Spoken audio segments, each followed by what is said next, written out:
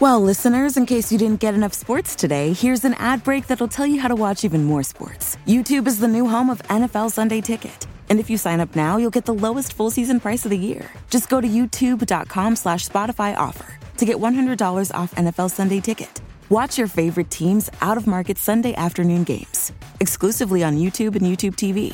All right, enough about sports. Go get more sports. Terms and embargoes apply. Offer ends June 6th. No refunds. But I'm going to tell you this, we ain't done yet.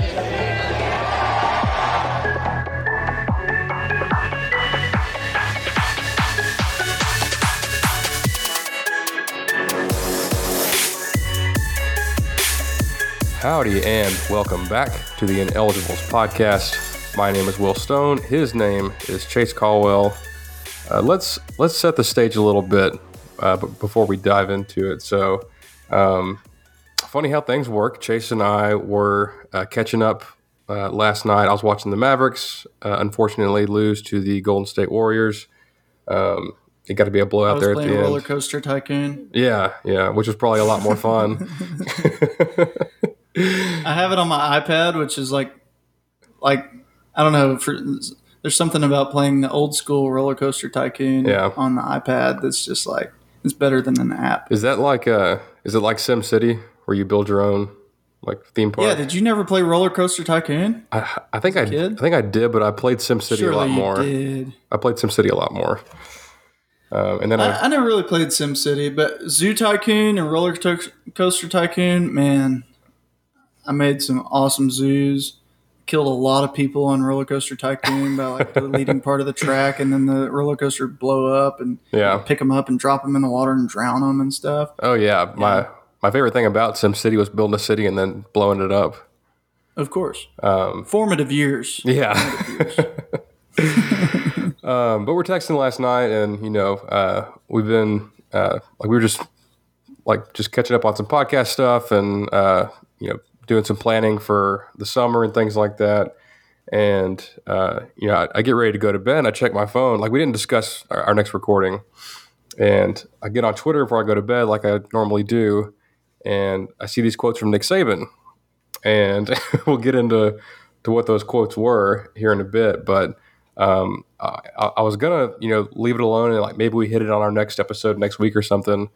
Well, then I wake up this morning and Jimbo calls a press conference for like 10 a.m. this morning to fire back, as it were, at Nick Saban, which just set Twitter on fire. It was a very, very fun day in the Twitter sphere. Just all kinds of pettiness, trash talk. A lot of people calling out Saban. I was a little surprised. A lot of people just give him national media. Yeah, big names, and I'd say it was probably like 95-5. At least 90-10 in favor of or against Nick Saban. Not necessarily in favor of Jimbo, but he usually gets the benefit of the doubt. He's the GOAT, as they say. I think you can still think that he's the best college coach of all time and still criticize him for the stunt he pulled yesterday. So, there's no doubt. Yeah. They're not mutually exclusive. Right. So, once all this happened, and then Saban actually ended up coming on a show later in the day and backtracked a bit. But when all this was going down, I was like, hey, Chase, like, we need to get a pod off this evening because this is pretty topical right now. So to start, so I opened Twitter last night and I see this tweet. It says Nick Saban says it's in quotes. So like I'm assuming this is word for word, and it's shocking to me. It says Texas A&M bought all their players last year. And I'm just like, okay, that's a bit extreme. There's no way Saban said that. This guy's paraphrasing. And then I see the video. Oh man. I'll just play the clip so you guys can have some context. I'm sure you've all seen it, but if not, here's Nick Saban. This is straight from him. But I know the consequence is going to be difficult for the people who are spending tons of money to get players. And you've read about them. You know who they are. I mean, we were second in recruiting last year. A&M was first. A&M bought every player on their team, made a deal for name, image, and likeness. All right, we didn't buy one player. All right, but I don't know if we're going to be able to sustain that in the future because more and more people are doing it. Let me say, I did not get on Twitter last night, and I did not see that last night. This was the most absurd thing that I saw today, and let me start by saying, this morning I stopped at 7-Eleven, and DoorDash came in and said, "Hey, I'm here to pick up a DoorDash order." And somebody DoorDashed 2 Slurpees from 7-Eleven. And I thought to myself, that's the most absurd thing I've ever seen in my entire life. And not 10 minutes later, I watched that video and I thought to myself, that's the most absurd thing I've seen in my entire life. Man, that's a high bar too with the Slurpees. Yeah. I mean, they had to have paid $50 for those 2 Slurpees. Like, I didn't even know you could DoorDash from 7-Eleven to begin with. But, man, Saban, yeah, just coming out and just throwing out some crap, you know. And I'll say, like you mentioned earlier, he's always been untouchable in a lot of ways. He could do things that other coaches could do, and nobody would really criticize him. And, you know, they'd kind of tippy-toe around him. And that's understandable because, you know, he's such a winning coach, you know. But this was just stupid. I mean, just absolutely unfathomable. I mean, that he would even think that was a good thing to say. And, like, he wasn't even asked about A&M. Like, he was only asked about, like, I couldn't find the question, but I bet the question was like, hey, like, what are your thoughts on NIL? You know? And I went back. I went back and watched the whole thing, and I'll tell you what it was. They asked him. Well, there was another guy that was there, and I don't know who that guy was. I think he's their basketball coach. Okay, the guy that was like to the left of him. Yeah, he started it by talking about NIL, and he was talking about, you know, it's really designed so that players can make something of themselves, but it's become something different because of these collectives. And so then Saban then started talking about collectives and explaining what a collective is and how it works, which to me, him explaining the collective was definitely an oversimplification, because the way that he views it is like just not, there's so much more to it than what he said. And so anyways, he was going in on all that, and then the other guy asks him and says, well, okay, with this going on, he's like, it seems like a lot of other schools, it seems like Alabama is setting itself up for a marathon where all these other schools are setting themselves up for a sprint, and it's just not sustainable. And then that's whenever he came out and said that we bought all our players. Gotcha. So, but you're right. I mean, the point of what you were trying to say is nobody even mentioned A&M. He didn't have to say anything about A&M. He didn't have to say anything about Deion Sanders. I mean, he didn't have to single anybody out, but he decided to.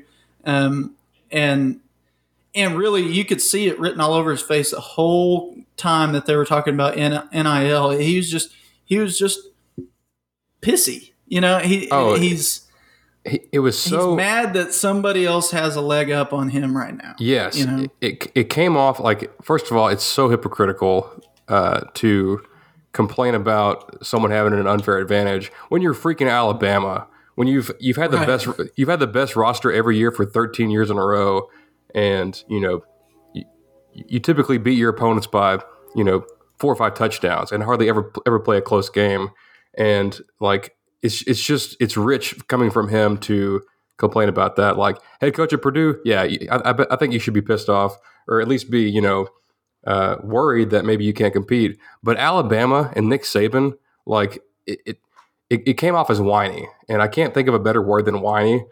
I won't say it on here, but it's just, I think a lot of his complaints in the past, quote unquote complaints, were more like threats. Like everyone talks about in 2012 or 2013, the famous, he was talking about the spread and, hurry up offense. And he was like, is this what we want football to be?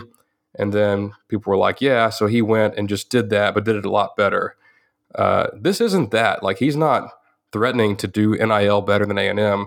He's worried that he can't. Or he's worried that he knows he can't. And that's what I was going to say. It's not just that he's worried; he knows that he can't. Yeah. And that's where the absurdity really comes into play, because he did make a few comments through the recruiting cycle that I remember watching Late Kick Josh and a few others talk about it, and they're like, beware when Saban makes these comments. Yeah. He said, this is what you want NIL to be. That's not him throwing a fit about it. He's not like everybody else. That's him making a threat. Well, he just put himself on the level with everybody else, and a lot lower than everybody else. I don't know any other coach that's ever done something like that where they just flat out, make some sort of absurd comment. I mean, I know that Lane Kiffin, had his little deal that he said about A&M, which Right. was dumb. Right. But where it comes down to, let's break it apart. There's several parts to look at, and I think the first part would be, well, let's talk about NIL and what is it? It's name, image, and likeness, which means that you could profit off of your name, and yes, it's called name, image, and likeness, but that doesn't mean that the only way that you can profit is off of your name. That means that the school can't keep all of your profits that you create. When Johnny Manziel comes out and wins the Heisman Trophy, the school can't go sell number 2 jerseys and not give you a red cent because they paid for your education. But heaven forbid, if somebody paid for your chicken sandwich, then you wouldn't be able to play the rest of your career. You'd be sanctioned, and that was forever the dumbest thing. And you wonder how all these head coaches get these crazy salaries and how we have these just fantastical stadiums, because these players have been playing for free for years and years, and not really for free, right? Because that's the other part of it. If you think that college players, especially the elite players at Bama and Ohio State and even Texas years ago, if you think that they played without a bag man handing them a bag, you're naive. If you think that Saban hasn't been doing that all along, you're naive. And if you think that your team is the only one that doesn't do it, you're naive. And I'm even talking to A&M fans. They're like, look at the history of A&M. We got sanctioned a couple different times. Because we were doing things like that. It's one of the biggest. Everybody was. It's one of the biggest jokes in college football. The gold Trans Am for a player we didn't even land. Right. Yeah. And so that's was it Laramie Tunzel? Was he the one that they had the whole ordeal about? Yeah. And this has been going on for years and years. It's and that's where Saban coming out with this name, image, likeness thing is stupid, because what it comes down to is you either embraced it and you were creative and you figured out a way to really make it work for you, or you didn't. And Saban didn't. And A&M did. There's no doubt about it. And I understand. And I'll mention this more when we get into Jimbo, okay? But there's no doubt that NIL had a hand to play in this recruiting class. And again, I'll talk more about that whenever we get into Jimbo. But A&M's not the only school that's created a collective either. There's plenty of schools that have created a collective, and Nick Saban wants you to believe that a collective is just, a trust fund that's over here that's funneling in money from all these big name donors and then funneling money straight out to the school, or to the kids. Okay, I that, again, oversimplification, but there's that's no different than going to a children's hospital and funneling money from there to the kids. Looking at you, LSU. So it's no different. The only difference is it's legal and you're able to do it because it's not a marketing firm that's just collecting a whole bunch of money and just paying it right out. It's not that you're going and sprinting and you're getting 30 million in and 30 million out like sliced bread would have you believe. Right. It's not that at all. It's a collective of CPAs and financial advisors and people that they want a piece of the pie. Yeah. They want to profit off of the kids, and in the same sense, they want to pay the kids, for their time. And so, you look at Texags. Texags has profited for years interviewing players, bringing players on. Now they can pay those players for their time. Yeah. They can say, hey, thanks for coming in. Here, let's pay you, X amount of dollars for an interview. And it's better. Now players. It's better content for the fans, and it's great for sponsors to get their name out there. Exactly. And so if you're a business owner and you love Aggie football, if you're Aggieland Green, we've made jokes about like Aggieland Green should have, NIL deal with Kenyon Green, Yeah. That's why not? If you love Aggie football and you got to have some sort of advertising expense. I give to the FFA and I give to several other organizations that I'm a part of. I don't get anything out of that, but the kids get the money and all of that. But my name's on the poster, and so you know what, I might help out, and then I meet one of their parents who needs help with their finances, and then next thing you know, I've got a new client. That's business. That's how business works. Right. So the idea that, okay, now these players can engage in business and that's a problem with you, that's odd, Nick Saban, that you have a problem with kids profiting off their own hard work and it's not just going into your pocket. That seems, Yeah, so I've got like right before we sat down, I went and listened to the full 7-minute clip of him talking about all this. I did pull one more when he talks about the NIL deals, like from the Alabama team from last year. And there's one other part I didn't clip it, but I do want to bring it up right after this. But here's Saban talking about the NIL deals on his own team. And I told our players when this whole thing started to get agents, get representation, and so you create opportunities for yourself. And our players last year created $3 million worth of opportunity for themselves by doing it the right way. And I have no problem with that, and nobody had a problem on our team with that because the guys that got the money earned it.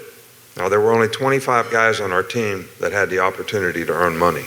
The issue and the problem with name, image, and likeness is coaches trying to create an advantage for themselves. I went out and said, okay, how could we use this to our advantage?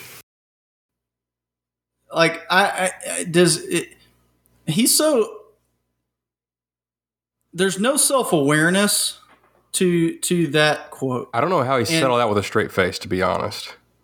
Me neither. And let's just ignore all the behind the scenes cheating that I'm sure has happened through the years. Right. But let's look at, okay, there's 105 players on a team, if at the beginning of fall camp, right? 85 scholarship players. So 25 of them were able to do something that made them money, and collectively they came up with $3 million. So remember, Saban, that you're a coach at a university. So let's say that of the university, they graduate 10,000 students, All right. And 2,500 of them get jobs. Well, that's a pretty crappy university, like you can't get your job placements for your graduates. That's a problem. So he said that like he was proud of it. Like, oh yeah, 25 of our kids came up with $3 million on their own. And he completely, I told him, go get agents, go get CPAs, go get people who can help you with this. How about saying, hey, you're 17 years old and you know nothing about taxes because we don't talk about it in the American school system. You know nothing about stocks and bonds because we don't talk about it in the American school system. You know what sine, cosine, and tangent are, but you don't know how to write a check. You know what I mean? And so here, why don't I connect you with somebody that I've vetted and I've looked at, and we maybe not right? Like there's a team of people who are Aggies who, they're going to support each other, and they've vetted and tried to find a good financial advisor for you, a good CPA for you, a good all that. We're going to connect you with them, and they're going to get connected. Isn't that much more of a value add than saying, yeah, go find one, you 17-year-old kid that doesn't even know how to write a check? Yeah. I mean, come on, that's dumb. But then whenever you're proud of the fact that you only had a 25% placement of somebody that can generate money off their name, image, and likeness, you've done nothing to help your players. So then if you compare that to an A&M or somewhere that, and I don't know how many of our players profit off of NIL, but I mean, we pride ourselves on the Aggie Network. That's something that's big time. If you have that Aggie ring, that's super important, So I can only imagine that even the scrubs on our team probably get something. They probably have some way that they can say, well, I'm a Texas A&M football player, and I'll come on your local podcast or your local radio station and charge $1,000 or something like that. Right. And maybe it's not a whole lot of money, but at least they can get advice from the experts in this collective, Well, and the whole part of that is I feel like I'm overusing the word hypocrisy, but it's the best word to describe it. Like, it's like last summer he got on stage in front of the Texas High School Coaching Association, like hundreds of coaches from the state of Texas, a very fertile recruiting ground, and advertised the fact to all of them that his starting quarterback, who hadn't played a game yet or hadn't started a game yet, Bryce Young, already had $1 million NIL deal, or at least $1 million in NIL deals, if it was multiple deals. Basically saying, hey, coaches, tell your stud recruits that, if you want to be if you come to Bama and you're the starting quarterback, even if you haven't even played yet, you can be a millionaire and make $1 million. But now he's backtracking. He's like, oh, well, like those guys did it the right way and they earned it. And well, yes, like Bryce Young ended up earning it. Like he won a Heisman, he had a great year, but he didn't before then. That's not like what's doing it the right way about that? Well, and that's the other thing, and I don't know, you probably don't have this part of the clip, but whenever he was talking, he kept saying, that's not what NIL is supposed to be. Right. That's not what college football is supposed to be. That's not what this is supposed to be. Who dictates what it's supposed to be? Just because that's how it's always been. Yeah. It's always been a really messed up system. Yeah. Even in the bowl system and how they came up with national championship winners, it's that even has been messed up. But to have like the NCAA restrictions where you can't even go get a job at HEB, that in and of itself is a problem, and you don't see that that's a problem, and finally that's been eradicated, and you're saying, well, that's not. This isn't what college football is supposed to be. College football is supposed to be a bunch of kids who are out there playing their heart out for free, and all of the money that they generate comes to my pocket. Yeah. I disagree with that wholeheartedly, Saban. Yeah. I think that's what college football is not supposed to be, and that's what y'all created in modern football, and Yeah. we're finally getting away from it. And then now you have an issue that it's getting away from you. But I mean, that's just It may be, it probably was like that in 1920, but right. things have changed, and you can't view college football the way you view, college non-revenue sports. Like, yeah, the tennis player is probably going to an A&M or a Texas or a Bama because they like that school and they want to play tennis there, and they don't care if they make a lot of money. College football is a billion-dollar industry, a multi-billion-dollar industry. Collegiate tennis isn't, baseball, softball, like every sport except for football and men's basketball lose the school money. Like, Yeah. you can't view it through the same lens, and like it's entirely different. And the part, and I should have clipped this and I didn't. The part that pisses me off the most is when he's going on his whole rant about that's what it should be and that's how things used to be and this, that, and the other. He's like, well, like some schools are going to have to get rid of some sports because they can't afford it, and they're going to have to afford to pay all these football players. Well, they're paying you $11 million, so could you take a little bit of a cut to keep those sports, or have you got to have that much to afford your retirement home? Yeah. Why don't you donate your paycheck to the kids, and then we'll see where we're at. Yeah. And that's exactly right. It's like he's getting all this money, and he's gotten all this money for years and years, and the majority of kids that come through his program don't ever see anything close to that in their lifetime. Yeah. There's a few, NFL players that come out of there that will, but the majority of them won't.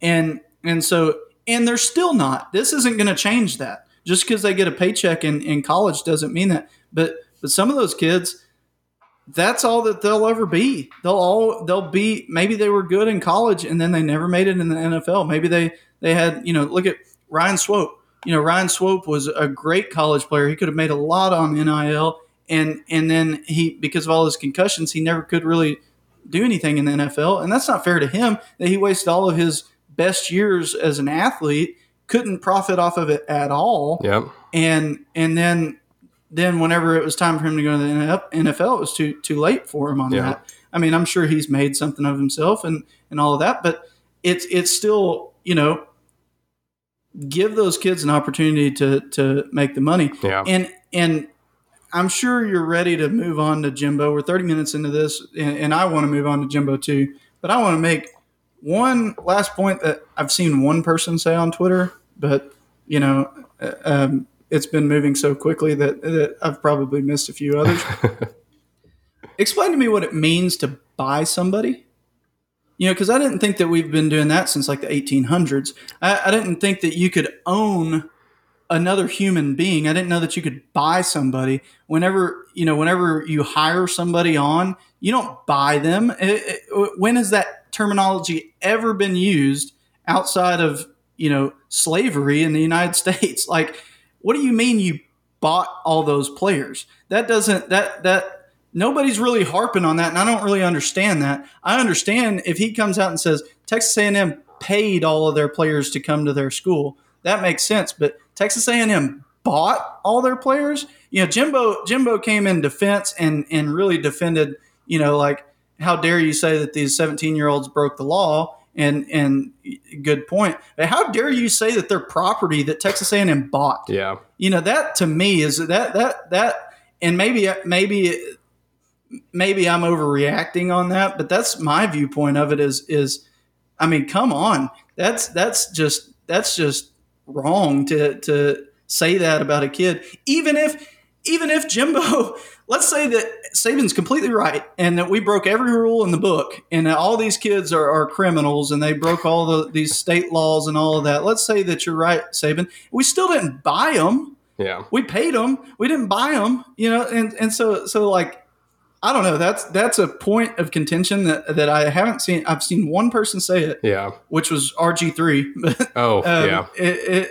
But it's like you can't buy somebody. Yeah. I don't know. Like I said, I haven't seen many people saying it, so I don't know if I've missed it or whatever. But that to me is like the whole thing. Like just the terminology you use. gives that undercurrent of yeah, that you don't want these kids to profit. right. You don't want these kids to get anything out of their name, image, and likeness, and don't lord it over as, oh well, NIL's great. It's the collectives that are bad. No, if that's the case, you wouldn't be putting a kid down for choosing a HBCU over your school. Right. You wouldn't be calling these kids out and saying that your school bought you. That's just I don't know. That's a slimy way of even putting it to begin with. Yeah, and all that because just because you may not be, a mile ahead of everybody else in talent now. Now that you may actually have to play on a level playing field with someone in your own division. That's a novel concept. You won't have the upper hand in every single game except for one every single year. So just because you got second, you didn't. It's not like he got 25th. Right. He got second. He's acting like Bama will never be able to recruit a 5-star ever again. Right. It's crazy, and to some degree he's kind of right, because what's kind of funny, again, this goes back to self-awareness. If you watch the whole thing's like an hour long, but if you skip towards the end is whenever it all starts. But when you hear them talking about, well, Bama's really setting itself up for the marathon, and all these other schools are setting themselves up for a sprint. That's a really good way of looking at your school. That's very, crimson colored glasses, to think that because everybody else is paying way more and generating way more NIL deals than you, means that they're going to run out of money and you're not. Just wait till Saban finds out what oil prices are looking like right now. Because, hey, we thought last year was good. This year, whew, man, it's really up. It's up like 43% year to date, I think. Yeah. And so, if that's where you want to, if we're talking here about, a marathon or a sprint, well, I think I'm going to go with the guy that's got his money invested, in oil and gas and long-term stocks, and not with Mr. 75-year-old Saban that, has got his money in CDs. Yeah. That's my outlook on it. If you're telling your players, go figure it out yourself. Yeah. You're not set up for a marathon or a sprint. You're walking. Yeah. There's two super quick points I want to make before we move on, because I know I'll forget if I don't say them right now. But this was the first time that I've truly felt like Saban will be retired after the next couple of years. I agree. He's not going to coach until he's 80. You can hear the frustration in his voice when he's talking about this kind of stuff. It's he's got to slow down at some point anyway. Father Time's going to catch up to everybody, and he'll be 71 this fall, and I thought he was 75. I just don't see. Well, then he'd definitely be retired if he was 75. But I just don't see him wanting to, change his entire recruiting approach and infrastructure to suit these new rules. I think he's probably most upset about that. He's like, I can't get by doing what I've been doing all this time. I got to do something new, and I don't really feel like doing that. I'm 71. I've got more rings than fingers on one hand, so. It would shock me to see him coach another 5 years, but and I kind of wonder if his frustration isn't that he's ready to retire and he was planning on going out on the top, and then now he's like, dang it, I'm gonna end up losing and not gonna go out with a national championship. Well, he better do it this year, because it may be hard to come by after that. But the last thing I want to say about Saban is not really NIL, but he kind of started the arms race, the hiring just armies of analysts and assistants and things like that. The infrastructure at Bama was the first of its kind in college football, and other places have started to copy that, which is costing schools millions of dollars. He had no problem with that, but if kids want to get paid, that's the last straw. But yeah. The NBA playoff action is non-stop at DraftKings Sportsbook, an official sports betting partner of the NBA. This week, new customers can bet just $5 on any team to win and get $150 in free bets if they do. Looking to turn a small bet into a big payday during the NBA playoffs? With DraftKings same-game parlays, you can do just that. Create your own parlay by combining multiple bets like which team will win, total threes made, total rebounds, and more. And boom, you have a shot at an even bigger payout. Right now, all customers can place a same-game parlay with 3 or more legs and get a free bet back up to $25 if one leg doesn't hit. Download the DraftKings Sportsbook app now. Use promo code TPPN, bet $5 on any NBA team to win their game, and get $150 in free bets if they do. That's promo code TPPN only at DraftKings Sportsbook. Minimum age and eligibility restrictions apply. See show notes for details. So Jimbo, who doesn't have Twitter, didn't see this on Twitter last night either, but I think Associate AD, or it's Mark Robinson. I'm not sure what his role is with A&M, but he's been around for a while in the athletic department. He was the one that let Jimbo know, and I cannot imagine how furious he was last night. I kind of wish he had a Twitter just to hear his immediate thoughts. He may not have been as filtered, but and my memory might just be short term, but I can't think of a time that somebody who didn't have Twitter went just absolutely viral on Twitter. Oh yeah. So like a media personality, or somebody that's in the national picture, not just some random person. Yeah. So this morning, A&M puts out, it puts out on Twitter that Saban will be, or that Jimbo will be have some media availability at 10 o'clock, and we all know what that's going to be about. But just in short, I've got a couple of his quotes here. It's a shame that we have to do this. It's really despicable. It's despicable that somebody can say things about somebody. They're taking shots at 17-year-old kids and their families. They say they broke state laws. We bought every player in this group. We never bought anybody. No rules were broken. Nothing was done wrong.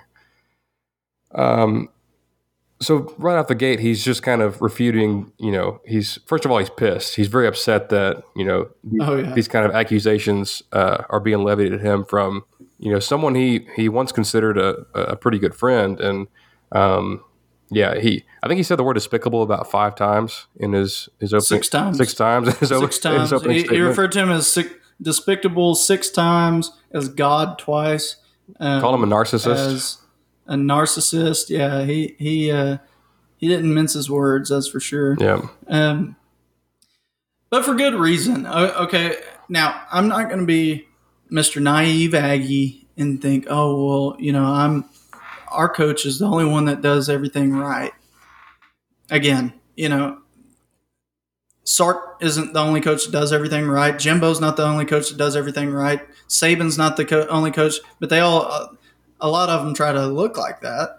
And I'm not saying that that's what Jimbo's whole point was. What else are you going to say? Oh yeah, we broke the rules.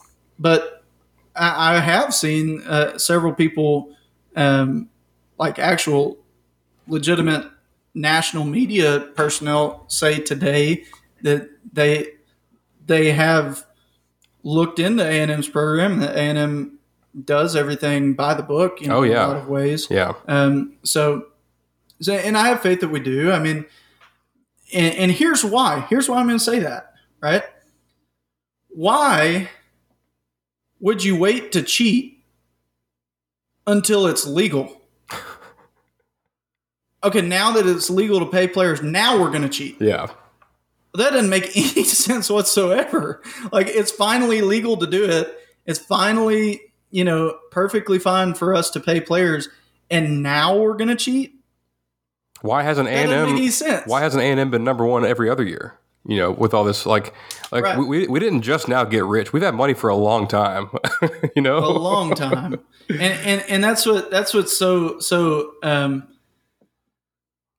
funny about it. It's a very old money place, and it's somewhere that if we were allowed to cheat like everybody else could, then we probably would have done a really good job at it. Yeah. Not saying that we didn't at all. I'm just saying, historically, the way this has all worked is you got your haves and your have-nots, and if you're not part of the elite group and you're not one of those quote-unquote blue bloods, then you could cheat just a little bit. Yeah. If you cheat too much, now we're gonna investigate. Right. But you could be LSU and it could be all over the place that your children's hospital is paying all these players and nothing happens. You can be all these other schools where you're doing it 10 times more than some of the smaller schools or some of the maybe tier 2 schools, I guess, and nobody says anything. Yeah. But if you have a Texas Tech or an SMU who is just flying too close to the sun, suddenly you got restrictions coming your way. Yeah. So in Saban's, in his attack, his comment he made about A&M, he didn't say, $30 million like was floating around, which I'd like to just put on record. A&M did not spend $30 million on their recruiting class. That is that is as far from the truth as possible. I'll come back to that in a second. But he did say, he's like, what did he say? Massive amounts. Like he said something like that, where he's like some schools, and he's like, you know who they are. You've read about them, like spending massive amounts of money. I'm sure, like he might believe that $30 million thing, and maybe why he's so mad, but. He did, because there was another point that he made where he said, you can read it. It's in the newspaper. He kept saying newspaper. Like, I get that he's old school, but. Yeah, but does he not realize that the newspaper is written by just regular people that don't really have the true connections? They're gonna try to vet it, I'm sure, if you have a reputable newspaper. Yeah. But he's probably reading it from the Crimson Tide school newspaper, and it was some kid that's a journalism major sophomore, and he read from sliced bread on 247 Sports that Jimbo paid $30 million, so he wrote it in the paper and it got published. I mean, and he reads it and like, well, there it is. That's why we lost. Yeah. I mean. Hey, kids, I know that your parents have told you don't believe everything you read on the internet, and they're probably the ones nowadays that believe everything they read on the internet. But your grandparents are probably believing everything they read in the newspaper. Yep. Like. It's in the newspaper. You can read about it. We've all seen it. It's in the newspaper. So that means it's true. They can't put it there if it's not. But, going back to Jimbo, I liked that you could see like his true, like he was livid, and that they really, I'll tell you what I like even more than that though, than Jimbo, is like the whole athletic program has embraced it. Texas A&M football, the Twitter account tweeted it out and said, I don't remember what exactly their quote was, but it was something like very like, we're going to battle kind of thing. And I'll tell you, I think that a lot of this is coming from Ross Bjork. Yeah. He's saying, no, we're not going to go silently. I'm tired of hearing about this. Go say something, so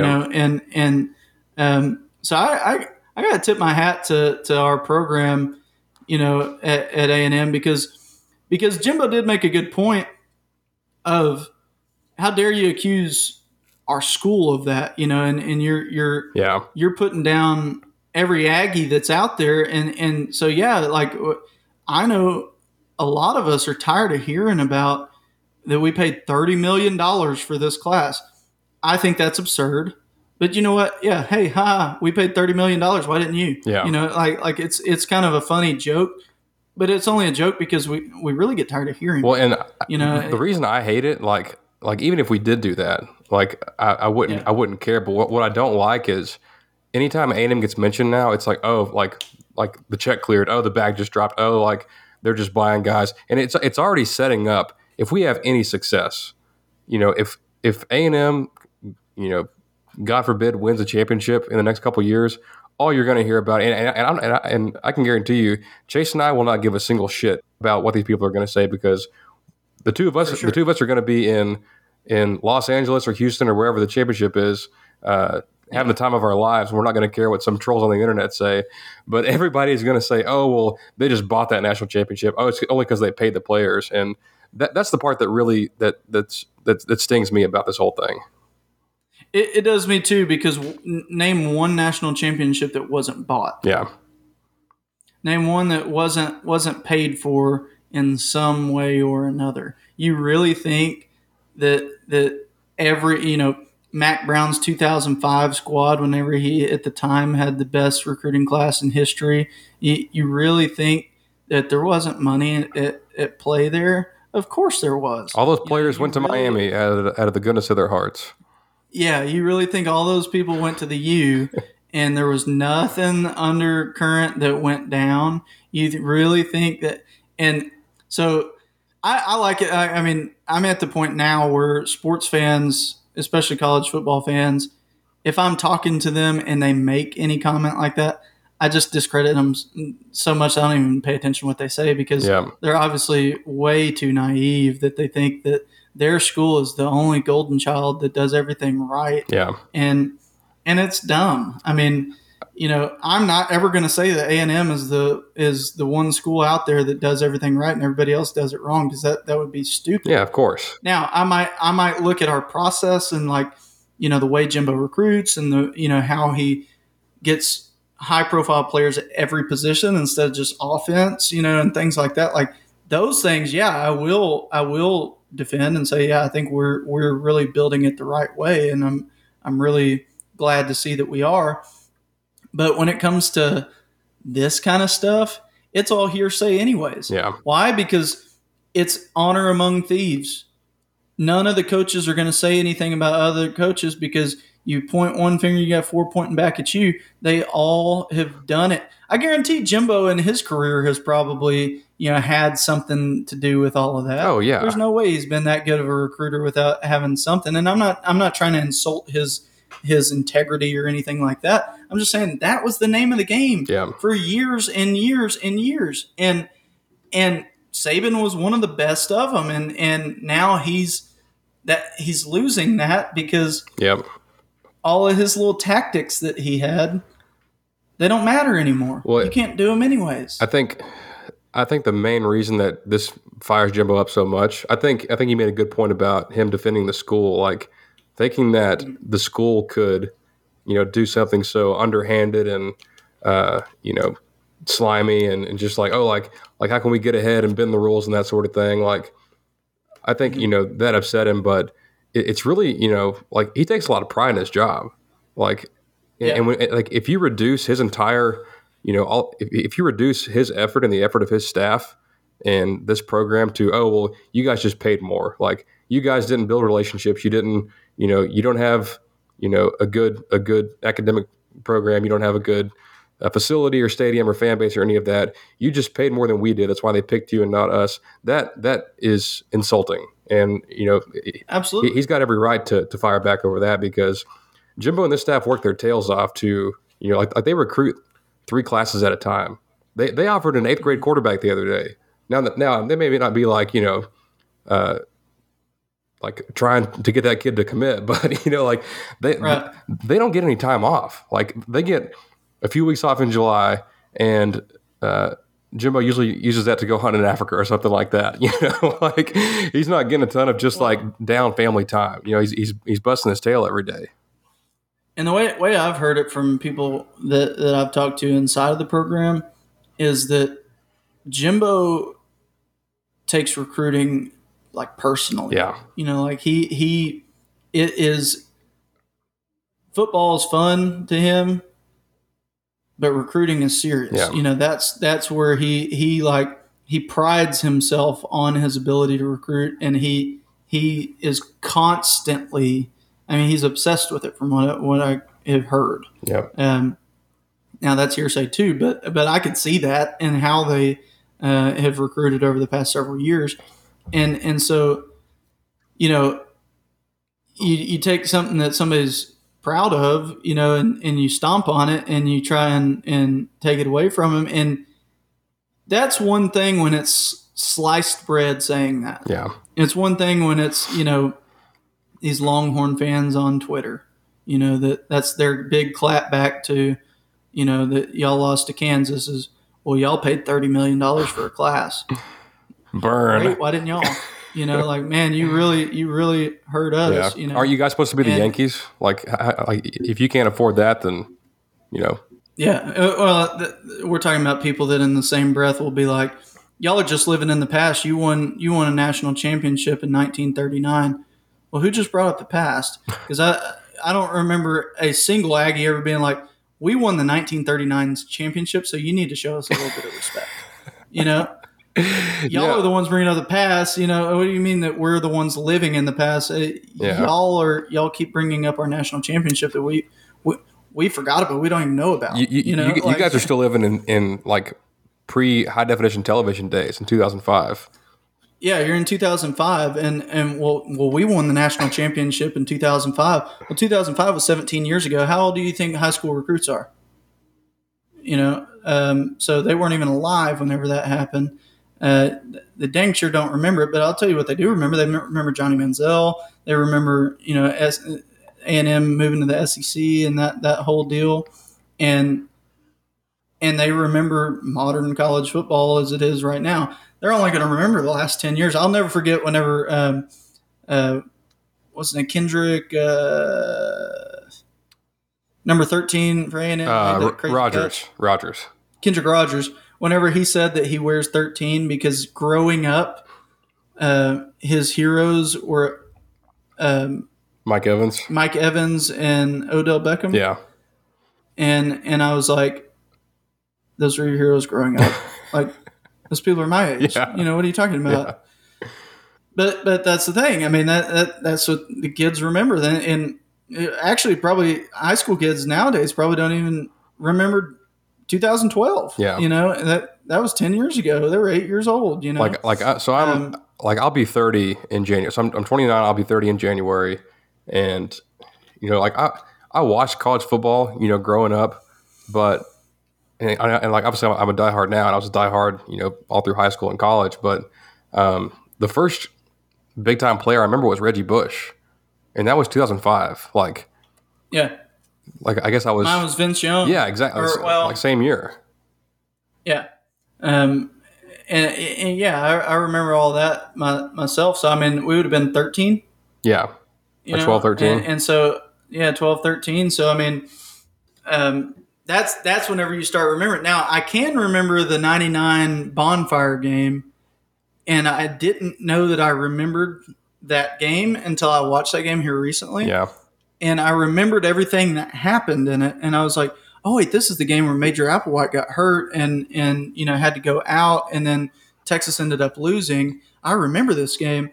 Looking back, I probably remember it because there was so much that went around it, right. You know, that it was such a big deal at the time that it probably cemented in my memory, but I don't remember it that well. And I mean, that would have been 99. So yeah, let's see.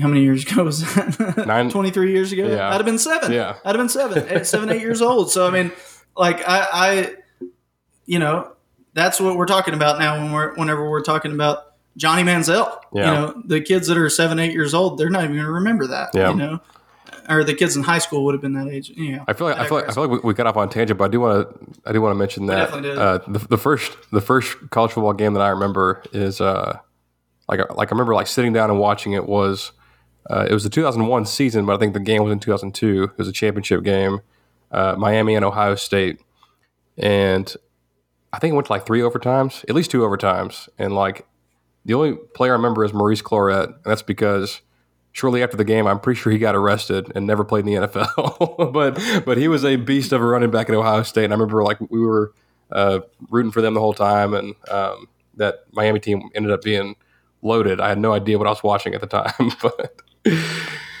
but yeah,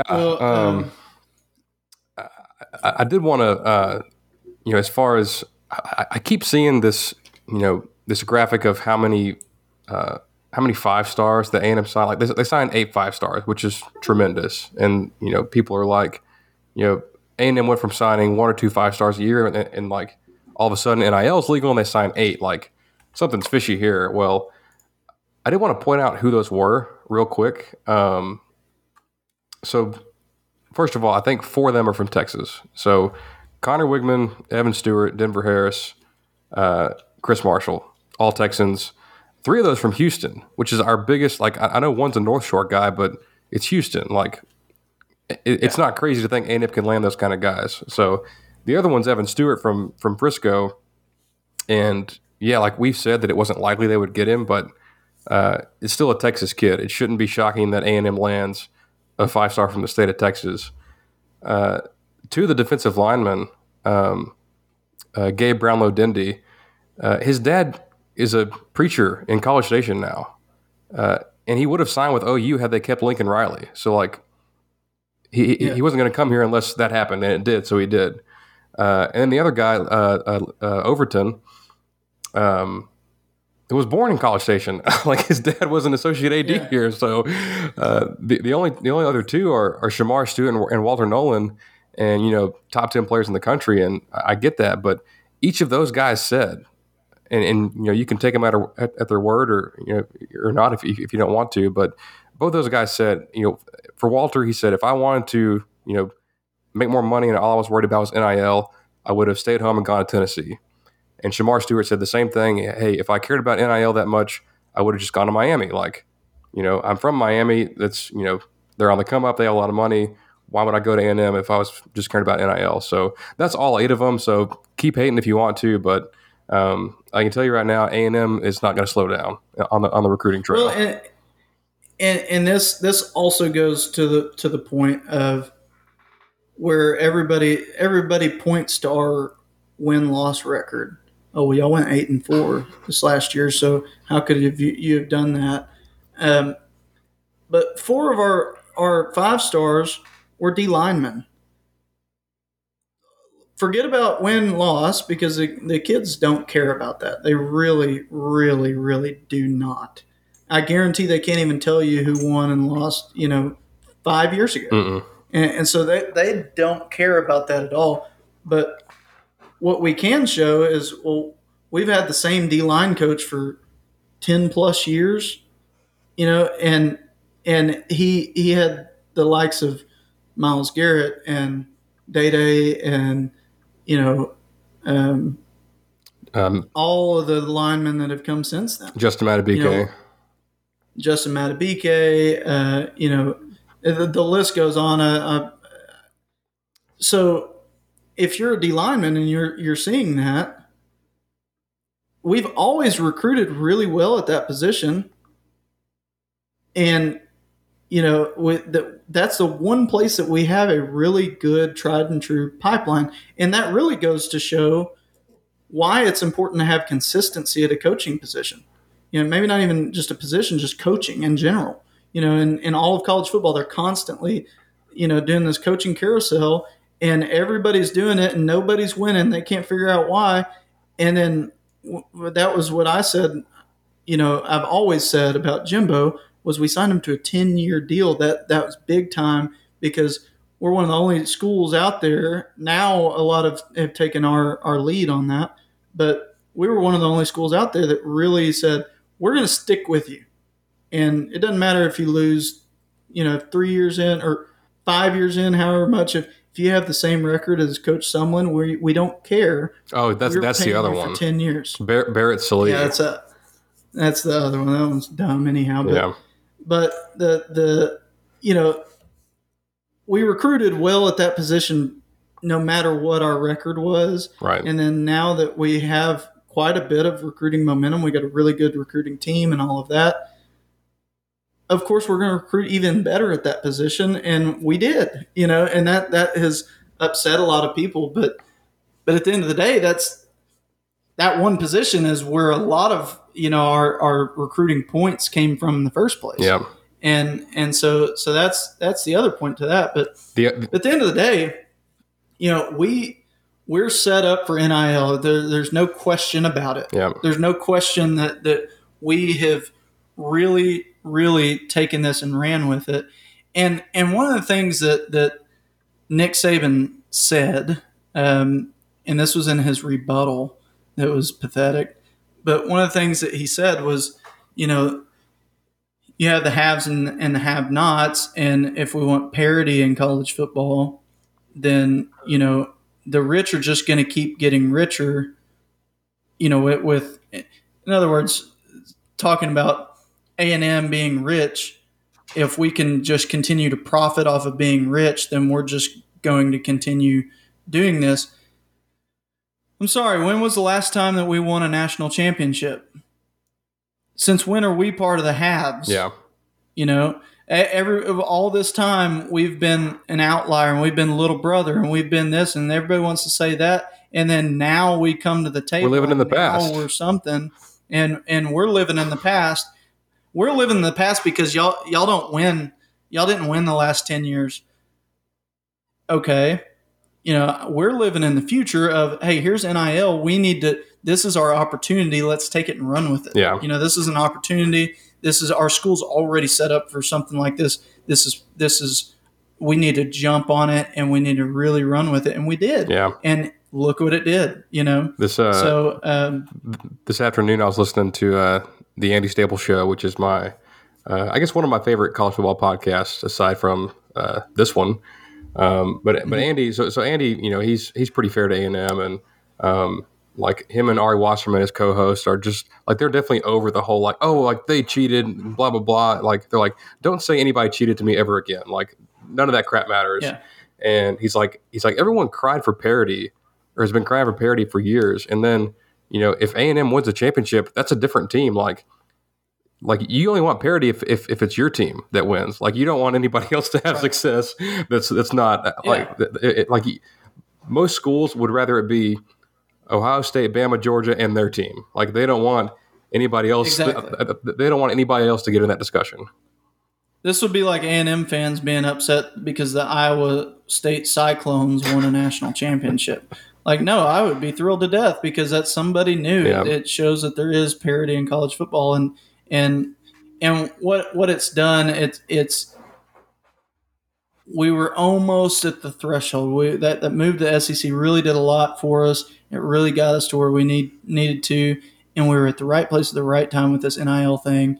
And whenever that came about, it got us to that level. Now, we have to stay at that level, and we have to compete at that level. Otherwise it's all for naught. Well, but and Jimbo said that in the presser today. He said we're not where I want us to be, but this is going to be a great program, and we're going to make sure of that. Yeah, absolutely. And I have full faith in him. I think that we will. But it's just the idea that anybody is upset about another team, a team that hasn't won a national championship since 1939, coming on board and really doing something crazy and really shaking up the monotony of college football, and you're upset about that? That doesn't make sense to me. You and I are not the same if you're upset about that. And I get that I'm biased towards A&M, of course. But, if this was any other school, their fans would be all in defense of their team, and it would be the same deal from the same people. And it's those people who have been the haves. They've profited from not being able to pay players, but we're going to. But y'all, hey, let's offer you, and so that's one thing I do want to mention. This I meant to mention it earlier. There is a number of people on Twitter. When I say people, I mean like professional athletes, like people in the circles that have come out and said, "Yeah, Saban offered me $60,000 for a visit." So what happened is he broke the circle of truth. He thought it was all over since NIL's here anyways. Who cares? I'm gonna take a shot, and he just opened up his bag, and that's what I love most about Jimbo saying. Look at his history. Yeah. Look at his past. How did God create whatever He created?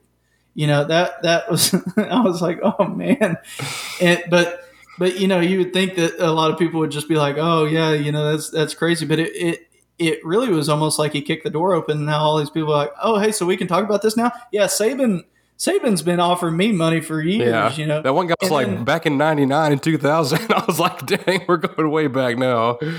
Yeah. Deion Sanders. Did you see Deion's rebuttal? Oh yeah. Because those who are listening that may not have, this has been kind of like a secondary story to this whole thing, but Deion got called out during this thing too, and they're Affleck Blue Jacket brothers, and but he called out Deion, and Deion had a rebuttal, and it was almost as good as Jimbo's. It just wasn't, it wasn't a press conference. Yeah. So that's the difference. It was just like a story, so you have to go read it. So Saban called Jimbo last night to like explain things and apologize, and Jimbo didn't pick up the phone. He said that in the interview. He said I didn't answer. I don't plan on answering.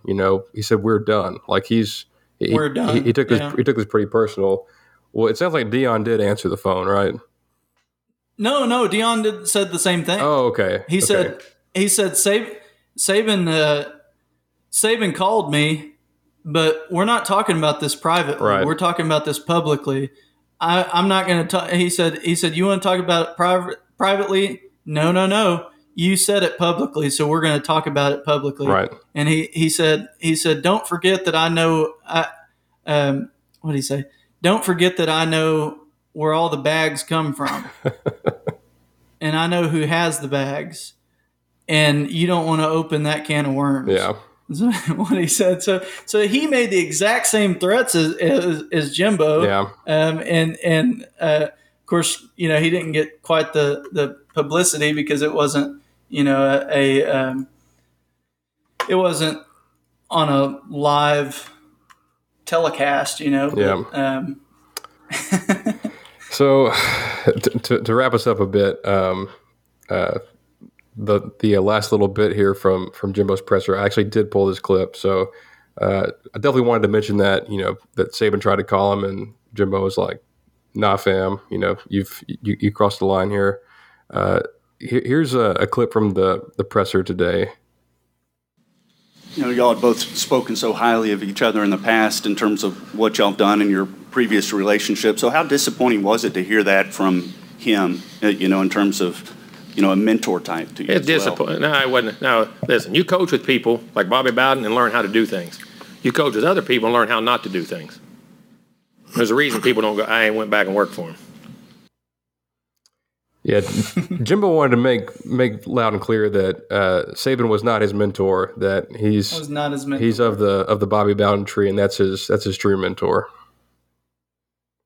Yeah, and I saw after that, I saw several people saying, Jimbo takes a shot as his mentor. I'm like, you obviously didn't listen to the whole thing. Yeah, because he does not want you pretty clear thinking that he is a mentor. Yeah. And so Saban, I'll touch on his other stuff real quick. So he went on the radio, I think on Sirius XM this afternoon after Jimbo's press conference, obviously after all the backlash, and he did apologize. He's like, I didn't mean to single anybody out, blah blah blah. Kind of tucking his tail between his legs, but he still didn't really own up to the root of this whole thing. Like he still claimed he's like, well, I just want what's best for college football. I don't think you do. I think you want what's best for you, and I think you want what's best for Alabama while you're still coaching there, and you don't really care about the rest. If the best thing for college football is that you win the championship every year, then yeah, then you want what's best for college football. But that's not the truth. Right. It's not reality.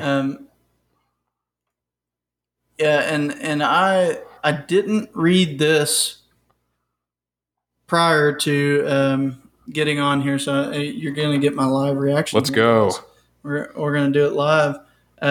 But Sankey made an official comment about it as well. What did he say? Membership of the Southeastern Conference established expectations. He issued a public reprimand of both Saban and Jimbo, which I saw this on Twitter, and I agree 100%. If Jimbo hadn't said anything and only Saban's comments were out there, Sankey wouldn't have said a damn word about, how could one of our for sure. How could a coach say something like this about a fellow conference mate? Hell no. If Jimbo keeps his mouth shut and says nothing, this like Sankey doesn't give a crap. But since Jimbo fired back and caused a big fuss, we have to go talk to these guys, and we can't have that in the Southeastern Conference. Yeah, and somehow Kiffin got out of this scot-free on that because he should have been roped into it too on his comments in National Signing Day. Yeah. But yeah, man, what a fun day, and it kind of sucks because you're not going to hear anything more from them about it. But yeah, that what a fun random thing happened in May. It's May 19th. Like May 19th. If you told me to pick a day that's the least fun for college football, it'd be May 19th. there's nothing going on. Like players aren't even on campus. Like they're on they're 2 weeks of vacation before they have to come back for workouts. Nothing is happening right now. And Saban, I'm not even sure what kind of forum Saban was at. But he just that's just it. He was at a booster forum. He was trying to get them to donate more money, and he was saying, "Hey guys, if we don't step up to the plate, if we don't start operating like some of these other programs, then we might get left behind." And in order to drive home that point, he called out both A&M and Deion Sanders, and now. Now it's national news, of course. I mean, it's all over everywhere. But the whole thing that he was trying to do was generate more money for himself. So it's a pot calling the kettle black. Yep. If you guys don't donate more money, we might never have another number one class ever again. We may just have to be second every single year. We got second. And first place was Texas A&M. They bought all their players, and we didn't have enough money to buy ours. So, if y'all will donate more money, that way I can go out and buy everybody I want to because I'm, this overlord that can purchase human beings. We only donate money. We only signed 3 5-stars last year, and that's unacceptable at this program. We can't let A&M sign 8, and we signed 3. Yeah. Fun stuff for. A random Thursday in May, of all things, which, absolutely, if I'm not mistaken, it's 100 days from today is the kickoff of the season. It's like that. Really? It's like it's not the full season. It's like the week 0 games where Nebraska plays Northwestern in Ireland for some reason. But still, 100 days till that. So tomorrow it'll be, if you're listening to this, you're in the double digits. So. That's exciting. Yeah, there you go. What a time! What a time! I think to put a nice bow on all of this and just tie it all together. The whole thing that needs to be addressed is if you're going to get a Slurpee from 7-Eleven, why can't you drive over there yourself and get it?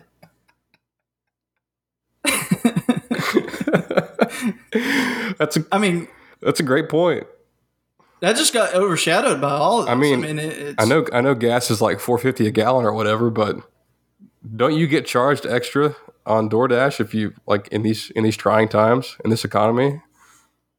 Yeah, I'd imagine so. And actually, what was even funnier about that whole thing was 7-Eleven was out; their Slurpee machine was not working. So the guy had to call the person that DoorDashed 2 Slurpees over there. Oh man, what a time! He's like, yeah, they said they don't have any. Is there anything else you want? It's like that. These are stories from the Red Oak Cliff. It's like that Circle K by my house, huh? Yeah, pretty much. Except their coffee machine works. That's right. That one's cappuccino machine has been broken since you lived in that house. Yeah. Or a year and a half almost.